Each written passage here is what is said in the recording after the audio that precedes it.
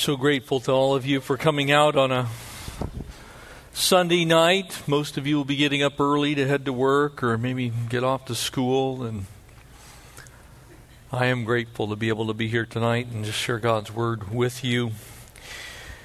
We'll finish up chapter 3 here in the book of Genesis. And as you might have guessed, it's going to take us a while, probably a year and a bit, to get through this book. So God's Word is truth, amen?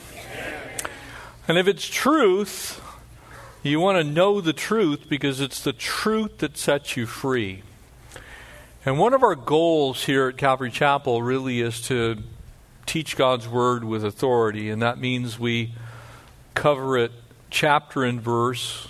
We cover it line upon line, precept upon precept, and in doing so, the number one commentary on the Bible is the Bible itself. So the moment we digest a passage of Scripture, we begin to look at what it says, then by the definition of expository teaching, we want to be able to expound on what it says. That means to give it sense and meaning and to read it plainly.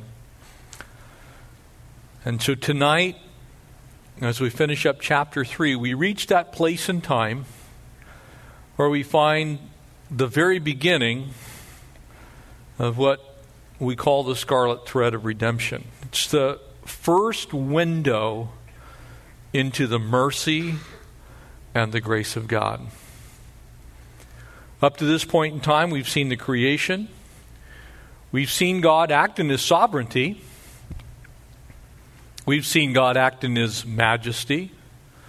We've seen God act in His power, His authority.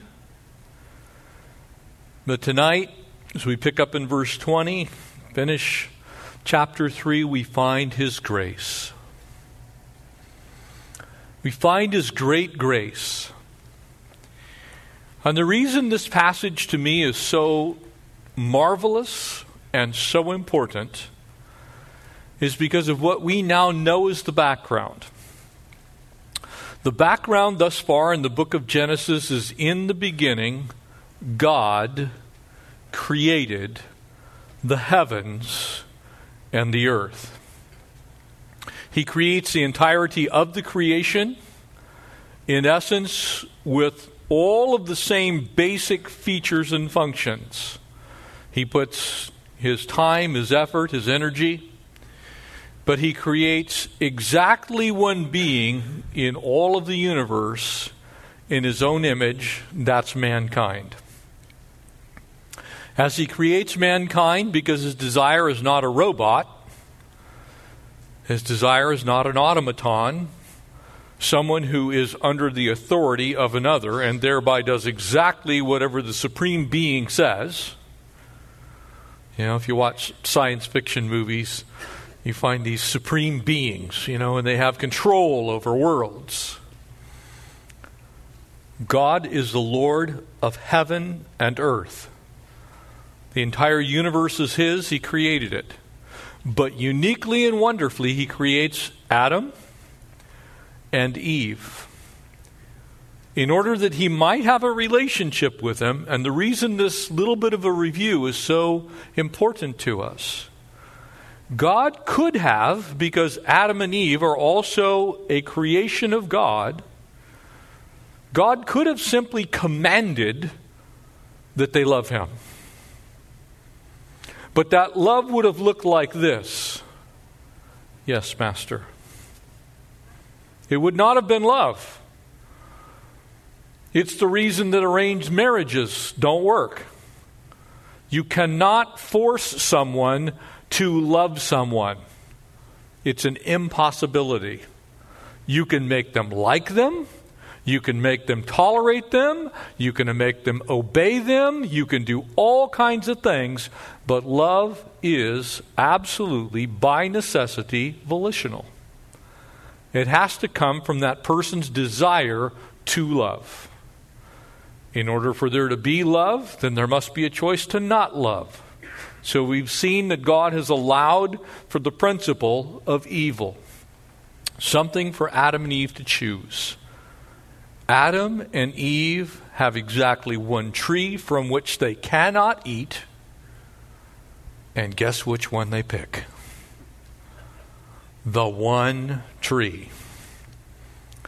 And I realize I'm taking a little bit of time to get going here.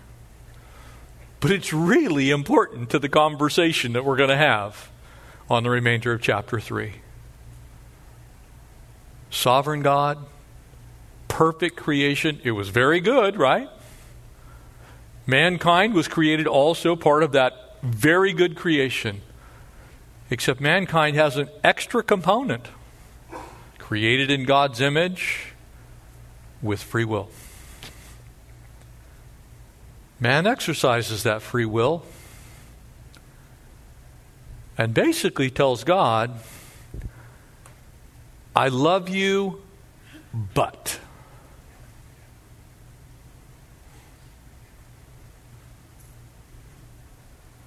What is God's response? And that's where this passage gets monumentally beautiful. Because I shared with you, I'm getting me 2 new people. I'm starting over. I would repeat this process, and I'm just saying me acting in God's capacity. Because let's face it, dealing with me has not been easy on God. Now I'll just leave it me.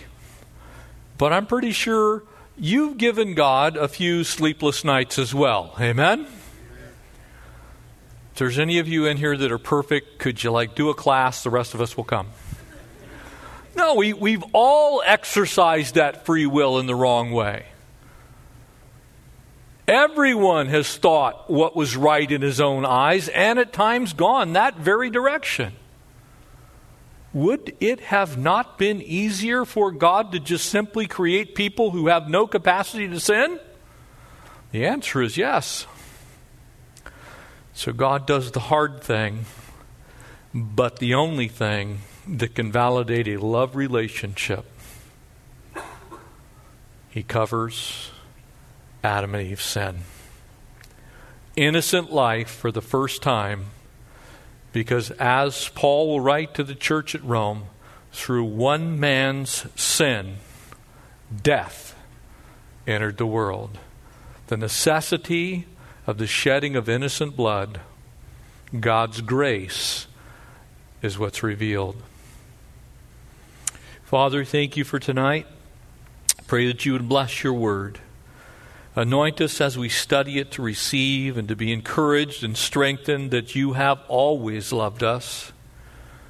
You've always desired to make things right. And you have made a way that we can be right with you. And his name is your own Son, Jesus. We thank you for the power of the shed blood, for the cross. We thank you for that picture of that cross here in this passage. We ask these things in Jesus' name. Amen. Verse 20, Genesis 3. And Adam called his wife's name Eve, because she was the mother of all living.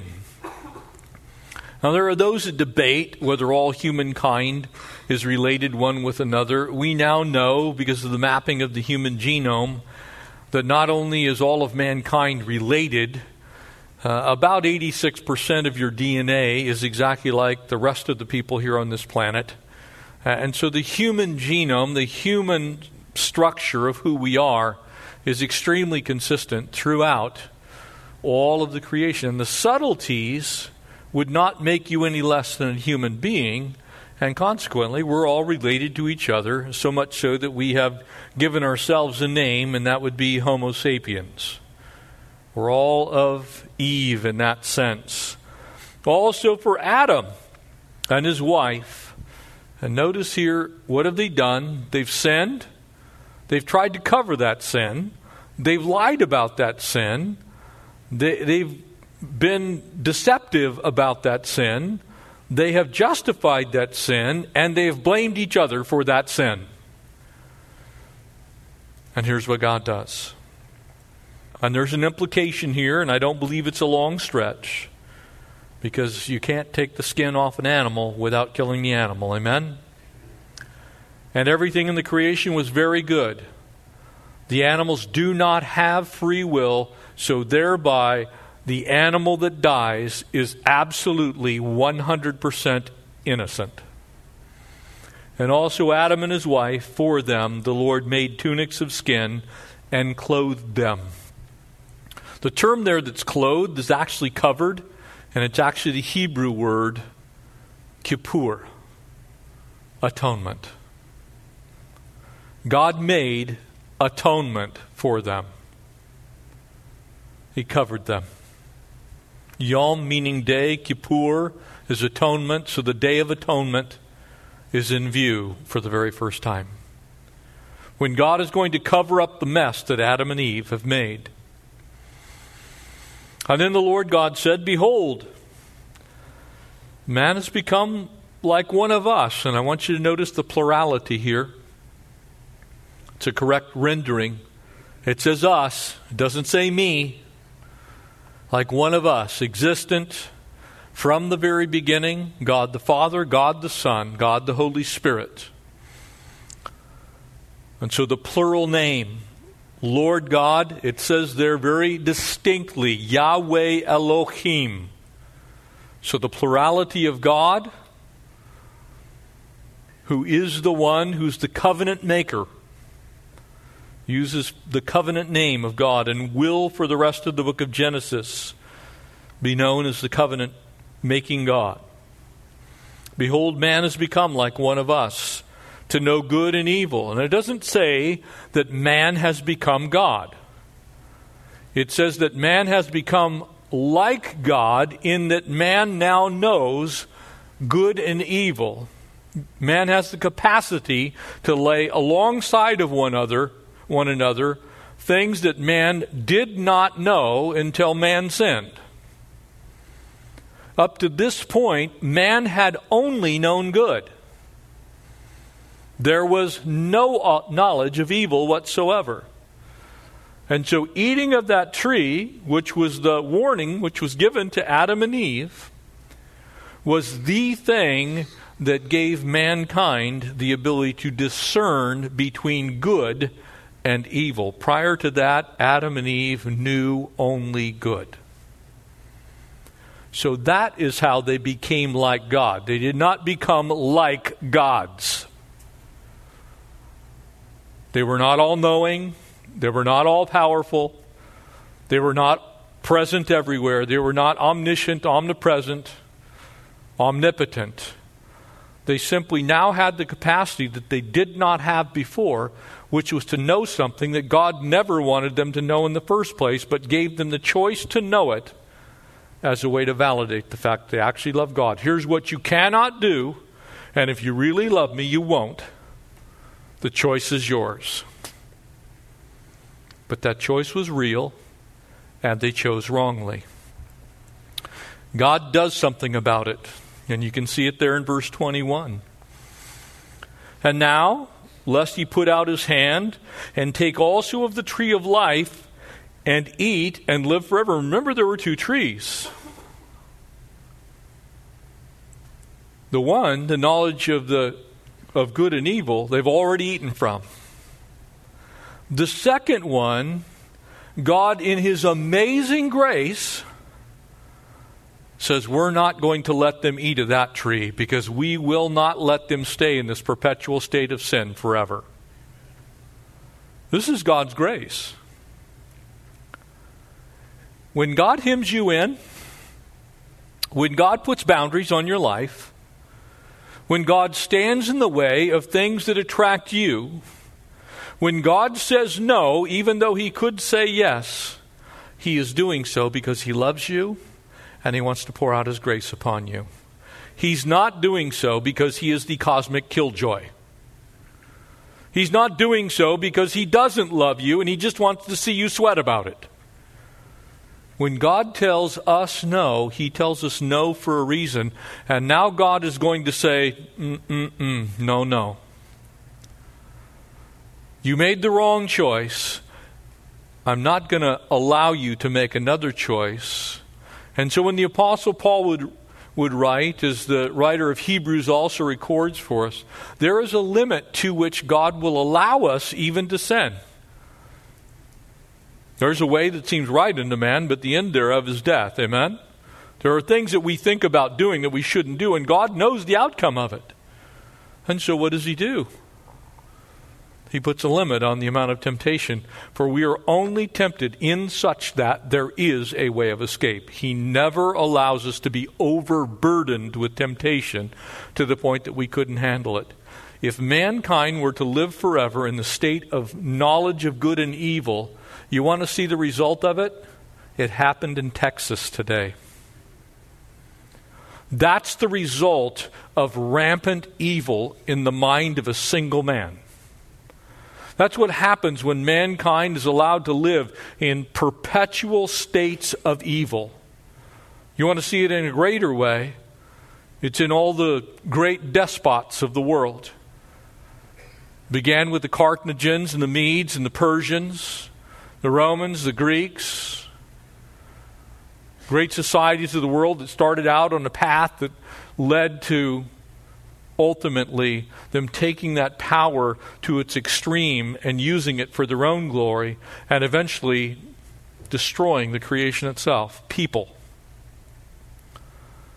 So God doesn't let systems or individuals any longer live forever. One of the unique things, whether you know it or not, about the United States of America we are the longest running democracy ever in the history of the world. No democracy has ever lasted this long. Because normally what happens is those freedoms are abused. You see, there was a measure of freedom originally in Russia. And there was a measure of freedom originally in China. There was a measure of freedom originally in India. And as mankind takes those freedoms and uses them for his own selfish means, he concocts bigger and better ways to sin.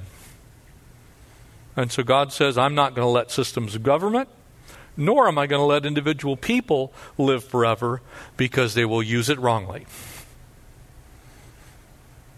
And so here's the rest of the chapter. Therefore the Lord God sent him out of the Garden of Eden to till the ground from which he was taken. And so he drove out the man, and he placed a cherubim at the east of the Garden of Eden with a flaming sword, which turned every way to guard the way to the tree of life.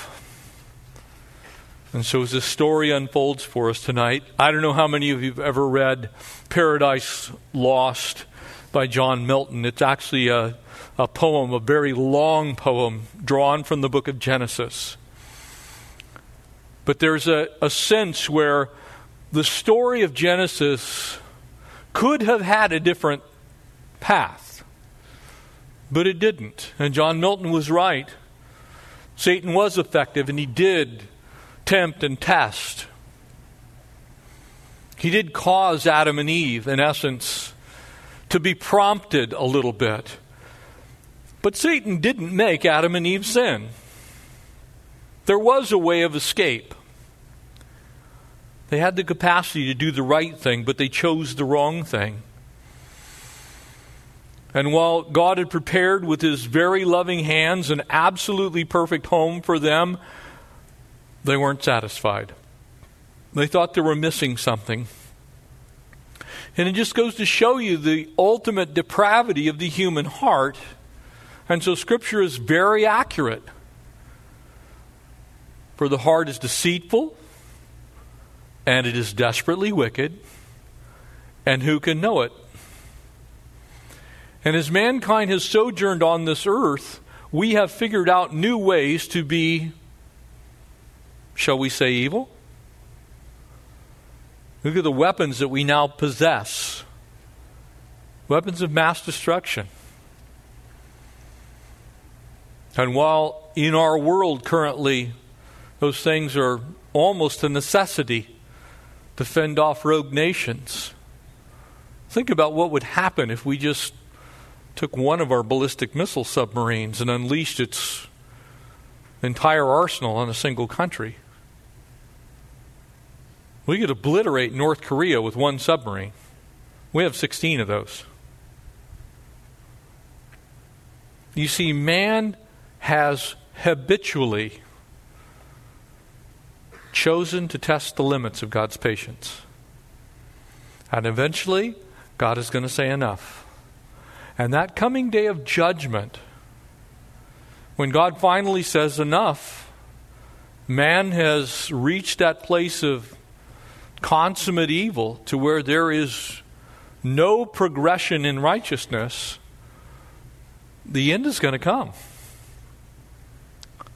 We get a little preview of it here. I'm not going to let them live forever. I'm going to chase them out of my perfectly good garden. They're going to have to go and live by the sweat of their brow. They're going to have to fend for themselves in that regard, but I'm still going to cover their sin. Notice how this begins. Adam calls his wife's name Eve because she was the mother of all living. Eve actually means life. She was the mother of all life, in essence. And because we've already seen the prophecy of the coming seed of the woman, we know that there is still good that's going to come out of mankind. And in fact, Eve will be, in that sense, also the mother of Jesus, who is the Christ, who is the coming one, who is the answer to the very problem that now exists in the world.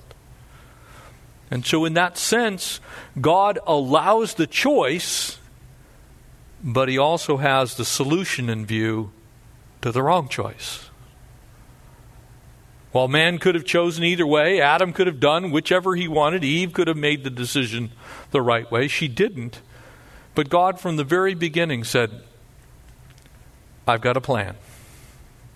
And here it is. God's promise to us. But there was a need in Adam and Eve's life. God's going to deal a death blow eventually to Satan and his rule, his reign. But Adam and Eve needed to know there was something wrong. I want to be really clear here. In the span of the last few hours since we ended our third service this morning, I've received a few emails. And the context of some of those emails kind of go like this. Well, I don't know about this repentance thing. It's just all about love. Let me make it really clear to you. There is no salvation without repentance. You cannot need a Savior without admitting that you're a sinner. It's exactly what goes on in this passage. And by the way, it continues all the way to the end of the book of Revelation. And the reason I'm saying that is some people mistakenly think that in God's goodness, it means he will also put up with mankind's sin no matter what mankind does. That is not true. Because God has purposely told us that he will always have to punish sin because he's fully a righteous God. He can't dwell in the presence of sin. He can't just accept it. Because if he could, then he sent his own son Jesus to the cross needlessly. He allowed his own son to die on Calvary's cross, a horrible death, and to pay the price for our sin for absolutely no reason if there is not a reason for us to repent of our sin to be saved. So, let me make it really clear. Adam and Eve have to acknowledge the fact that they're wrong. They have to come to that conclusion that they have been displeasing to God, and in that sense agree with God. You see, that true repentance is a contrite heart. It's a heart that doesn't think it's already okay with God. You see, when people talk about salvation without repentance, they believe they're already okay with God. when in fact the Bible clearly says in John chapter 3 that because of sin, the world was already condemned and it still needs a Savior. We have to acknowledge that. God now is going to do something about Adam and Eve's sin. And innocent blood is going to have to be spilt for it. And I believe Adam and Eve were both truly sorry for what they had done. It came upon them. Shame had come. They had hid from God. Their nakedness had been revealed to them. They understood that something was for the first time amiss. Can you imagine what that was like? I don't know how many of you in here have raised children, been parents. Probably many, maybe most. But I don't know if you can think back on the first time that your child did something that required punishment. Was that not the worst day ever? Do you remember having to make the choice between correction and not correction? Between having something that discouraged them from ever doing that again? There had to be meaningful punishment, amen? There needed to be something that was a deterrent to the action. If you love them. If you don't love them, then you don't correct the action.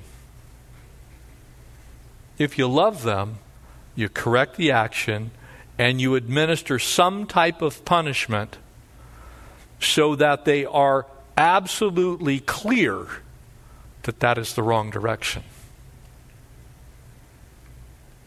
Every parent knows that principle. Is God not our Father? Do you not think that He knows exactly what we need? Adam and Eve are going to get a scolding. And because we are all in Adam and Eve in that sense, because Eve is called here the mother of all living. And by the way, that's not a part of Adam's understanding. That's what God says about her. Then 1 Corinthians chapter 15 says that we all die in Adam. So if we're all related, we also all share the same death. Why? Because all have sinned and fallen short of the glory of God. We all have that issue. And only God can fix it. You see, what they were going to have to do, because they didn't have any idea, what they were going to have to do was trust God. They could not undo what they had done. They could be sorry, but they couldn't unlearn what they had learned. They couldn't unsee what they had seen. One of the problems with sin is it makes a lot of promises, doesn't it? Oh, it promises you're going to feel better, you're going to do better, you'll have more, your life will be greatly improved. That's the problem with sin. It makes promises it can't deliver. That's why there's always consequences to sin. Because sin itself can be forgiven, but the consequences of that sin may well last your entire life. That's why God says don't do it. He's very clear on these things. So what happens in our story? What happens with Adam? What happens with Eve? Being as we're all related, we all have this truth enacted in our life. And because of that, people will say, well, I don't believe in original sin. Well, then you can't be part of the human race. Because that original sin came through your relationship to Adam and Eve. And your Bible clearly says that there were exactly two people on the planet, and from them came everyone else. There are all kinds of people that believe that perhaps we got here because E.T. phoned home. That somebody came and planted a seed in Egypt someplace with the pharaohs. There are even people who believe that there was perhaps a pre-Adamite man, someone before Adam. Going to switch over, Eli, I think.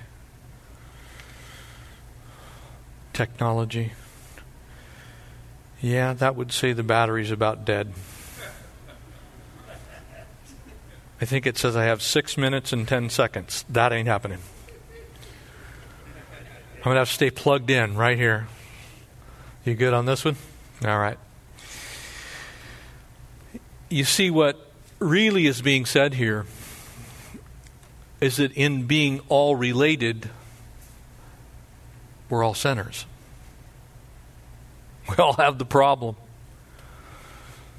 If you're a good Mormon, then you'll believe that there was a group of people who were not related to Adam. They were the Jaredites, the Nephites, the Lamanites, a bunch of ancient somethingites, supposedly related to the Jewish people, but they kind of lived in another neighborhood of Eden. Some other planet. One of God's other wives. Now, I'm pretty sure the Bible that we have doesn't say that. We are all related to the first two people. And so what we learn from this passage is that sin is very costly.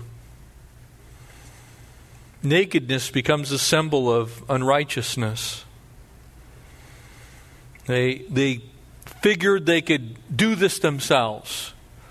And that's the problem with us as human beings. By the works of the flesh is no one justified. We figure out we can make it right with God ourselves. It never works, because here's what we do. We sew together fig leaves. They can kind of sort of cover up our sin. They can cover it for a time. They can make it more tolerable. But what God is going to require is blood. Very specifically innocent blood.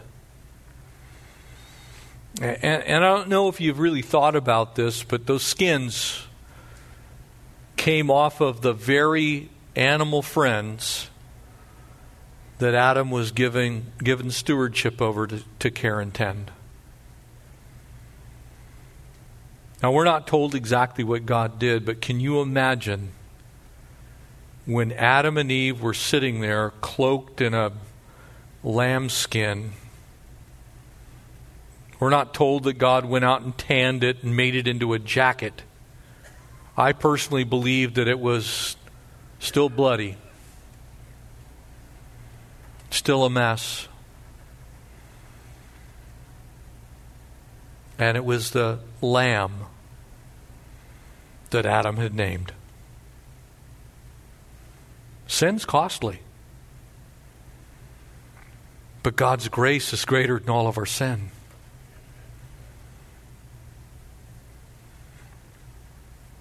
Leviticus 17 is going to lay out the principle that without the shedding of blood, there is no remission of sin.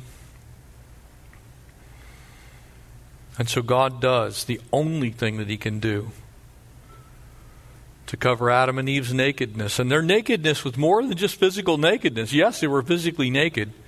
And if you don't think that that's a absolutely ingrained human characteristic, I can tell you some stories about young men inside of dorms at camp that you don't even want to hear. I have seen young men try and get into a 3x3 shower with their suitcase to avoid being seen by other boys naked. We now have shame over nakedness. We didn't originally have that, but we have it now. And it's universal. And the reason that people aren't ashamed of it is because their minds are so depraved that they've reached the point to where they think it's perfectly normal. God created us now to be ashamed of the fact that we're naked and to desire to be clothed.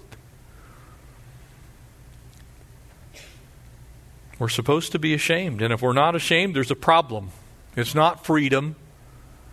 It's not some new paradigm. It's not naturalness.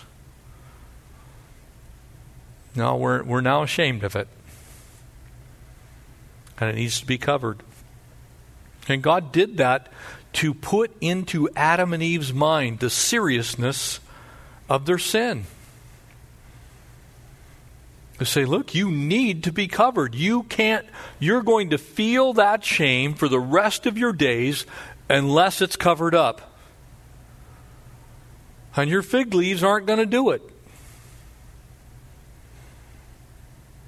And the other thing that we see here is that sin separates. They've been walking with God.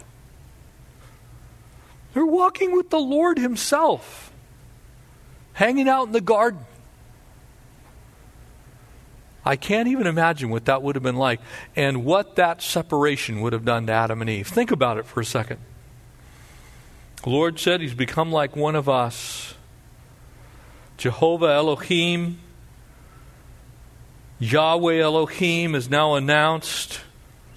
This wonderful fellowship that we had is over. You got to go. Let me be really clear here. Sin always does that. You will not experience the full presence of God when you're in sin. Period. People mistake God's tolerance and people mistake God's grace, His mercy upon us, as though He's actually tolerating behavior which He said He doesn't like. And you see, we have to be really careful here because they were separated from God. God had to drive them out. God pushed them out of where He wanted them to be. If you want God to push you out of where He wants you to be, then make a habit of sinning. Because you'll end up someplace that God does not want you. I've watched people end up married in situations that they never thought they'd be in. I've watched people get jobs that they should have never had, but they lied to get it. I watch people cheat and steal only to suffer the consequences of being separated from a close and intimate relationship with the Lord. Sin separates. It will always separate you. So if you want a secret to being close to the Lord, don't sin. As much as you possibly can. And I'm not talking about sinless perfection. I'm simply saying when you have choices and you know the right way to go the right way. That's how you stay close to the Lord. We get a little brief encounter of the inner counsels of the Godhead here. As man has become like one of us to know good and evil. He had previously only known good. And now he knows something he shouldn't know. Something that only God understood before. You see, God can't be tempted. The book of James is very clear on this. So God could know about evil and not be tempted. But now man knows about evil and man's tempted. Because man is not God.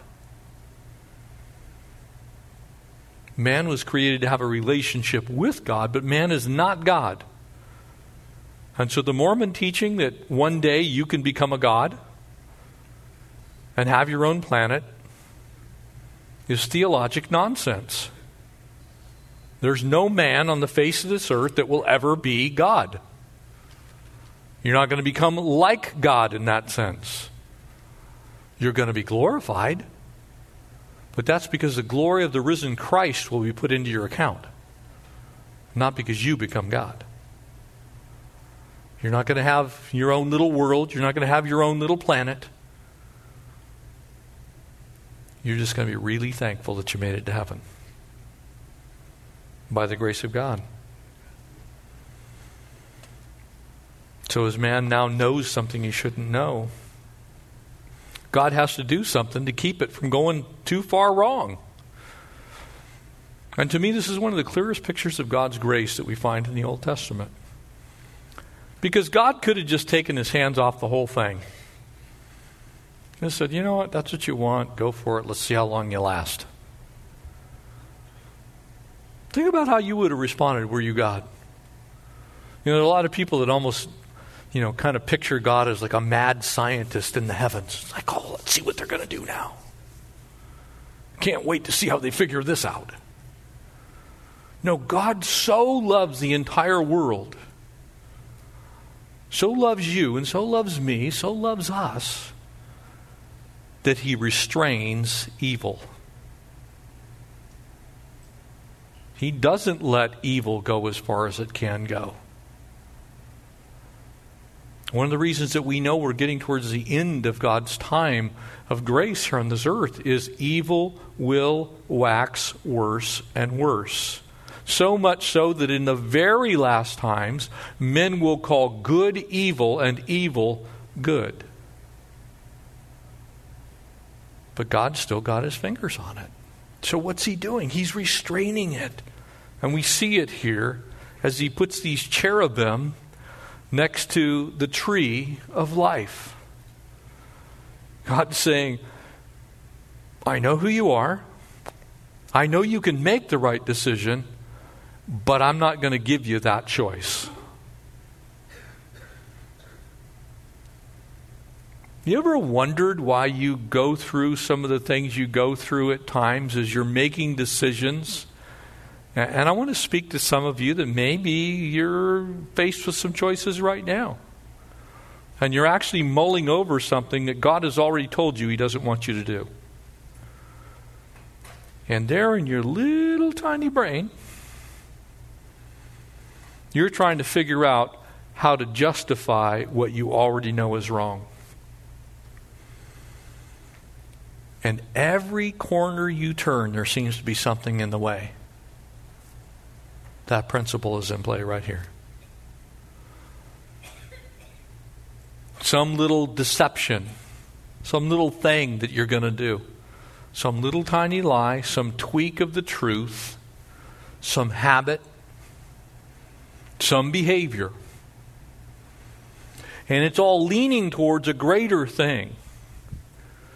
And God puts roadblock after roadblock after roadblock.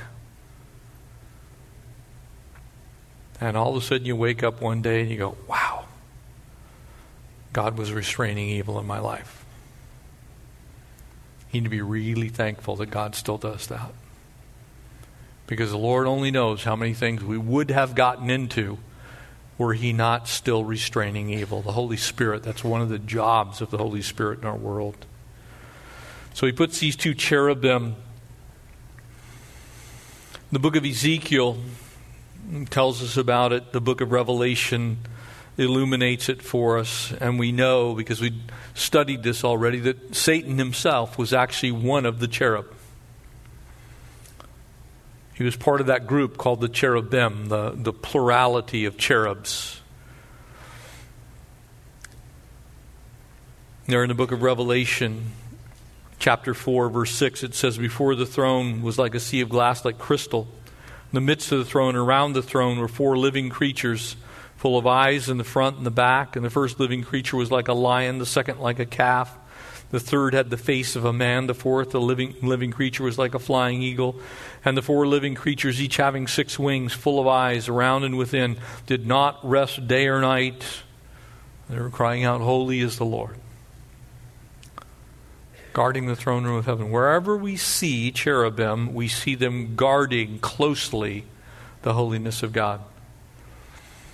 And in fact, so much so that even in the Old Testament times, on the top of the Ark of the Covenant, there were 2 cherubim, one on either side of the mercy seat. So where God met with man, there was the protection of the cherub. The cherubim were there, restraining that which man could normally do if he was just given free rein. But God doesn't give us free rein. God gives us freedom. God gives us choice. But he's not released us from at least some of his sovereign restraint of evil by the Holy Spirit. The book of Hebrews even tells us of the overshadowing there of the mercy seat. You see, for there to be atonement, there also has to be mercy. So for the high priest to go in on the Day of Atonement or for you to enter into the presence of the Lord, there has to be mercy applied. The only way you find grace is also by having God's mercy. It's a picture of the way He works in salvation.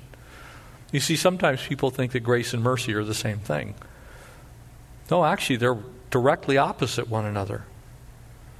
Grace is receiving what you do not deserve, and mercy is you not getting what you do deserve. Mercy is God restraining Himself. That's why those mercies, the book of Lamentations there in chapter 3, it says, His mercies are new every morning. His compassions, they fail not. If God wasn't merciful, if He had not set the cherubim by the tree of life, I'm guessing Adam and Eve would have not made it to the flood. It's my own personal belief. I don't think they'd have got that far.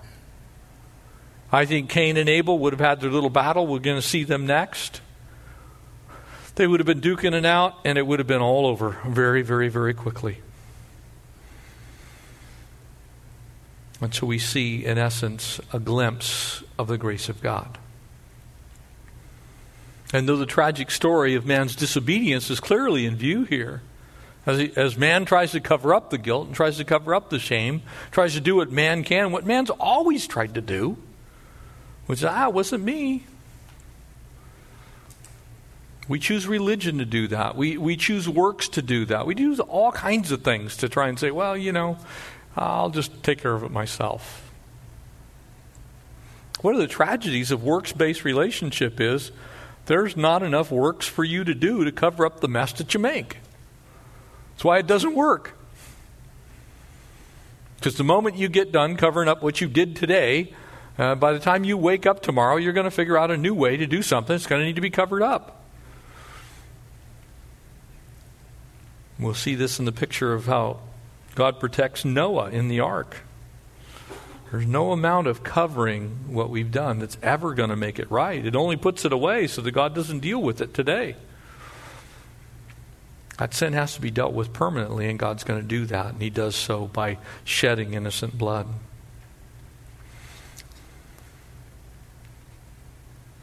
God wants us fully clothed, folks.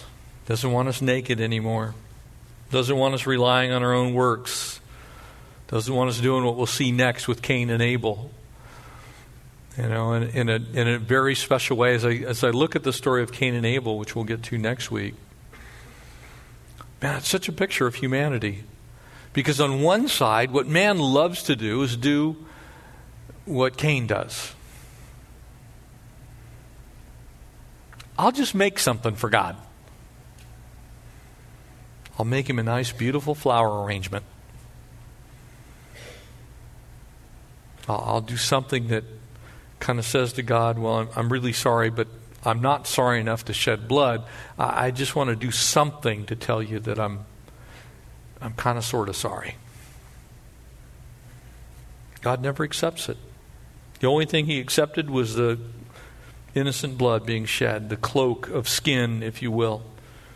The imputation of righteousness. You see, the innocent lamb that died to cover them was sufficient.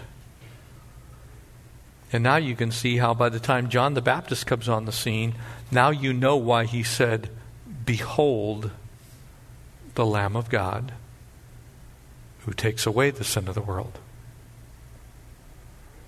The first lamb is found here. The last lamb is Jesus. The first lamb was a picture. The last lamb was the real deal. He could actually take away our sin. Because He was both the scapegoat and the sacrificial lamb. He's the one who took it away in the wilderness, never again to be seen. And He's also the one that dealt with it permanently. Actually forgiving it. In essence, it was a picture of God's grace, the innocent for the guilty. And I want you to notice something. It's very, very subtle, but it's implied. Who did everything in this passage? It was God, wasn't it? Do you see Adam and Eve doing anything of their own volition? Any work that they created? Any part of this picture that was, they concocted something that they were doing? For by grace you have been saved through faith, and that not of yourself. It is a gift of God, lest any of us should boast. Amen? Starts right here. Adam and Eve have a problem, and they can't fix it. Adam and Eve actually don't do anything to fix it, except believe that these new coats that they're wearing have actually taken care of the debt of sin. In other words, they believe by faith. It's a picture of salvation by grace and through faith. This is the very first time that we see an innocent lamb die for the guilty sinner. God did it all. That's the way grace always operates. When people ask you about your salvation experience, yes, you had to believe, but you didn't save yourself by being good. And you didn't add anything to the grace of God by accepting His gift. You simply accepted what He did. Adam and Eve accepted what God did. They had no part in it. They simply believed that it was sufficient, that God was satisfied. And so always, please, leave grace, grace. Because the only other option is you got to be trusting in leaves. Your own works. Something you can concoct. No, the truth is, the Lamb had to die. The Lamb had to die then. The Lamb has to die now for you. And praise God, that death that He died once and for all. Amen? That's why Paul could say, it's no longer I who live, but Christ who lives in me. Because what Jesus did was sufficient for all who will believe. What God did for Adam and Eve was sufficient for those who believed, the two of them. They believed that what God did, in that sense, restored the relationship. Made it right when it was not right. But there was only one way then for us to approach a holy God. There's only one way now for us to approach a holy God. And that's to be covered by the blood. Made right in God's eyes because the innocent one died for you and died for me. That is the plan. That's the scarlet thread. That's what begins here in Genesis 3, continues all the way through the book of Revelation. That picture is completed in Jesus. It's what He did at the cross. That's why there is no other name under heaven whereby men must be saved. That's why at the name of Jesus, every knee will bow and every tongue will confess that He alone is Lord. That's why He's that one way, one truth, and one life. Because the Lamb had to die.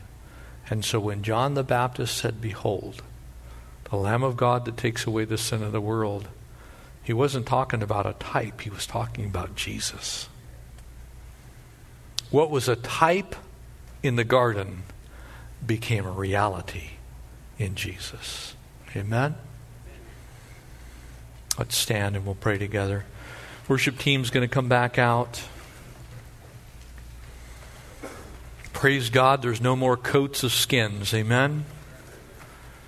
Praise the Lord, no one else has to die. No one else could die.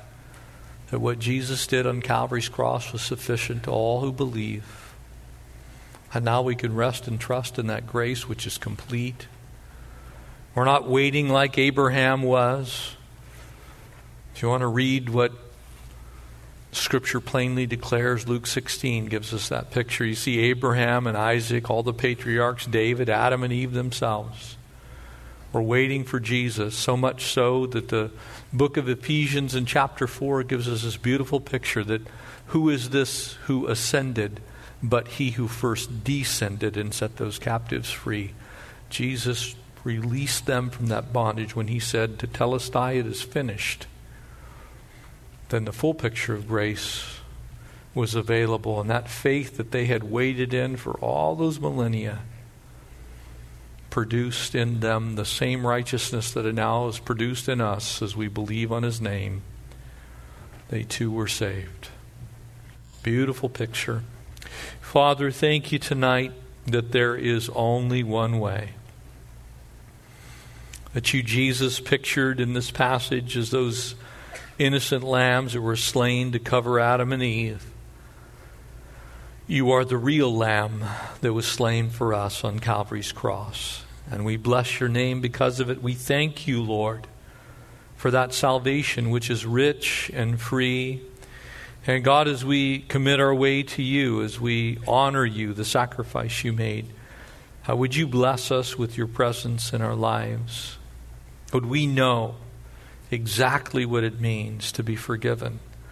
Lord, I pray if there's anyone here that's struggling, maybe, God, they don't believe tonight that they are forgiven. Would you remind them that it is your grace that sets us free? And that gift that was given to us is sufficient for all who will believe.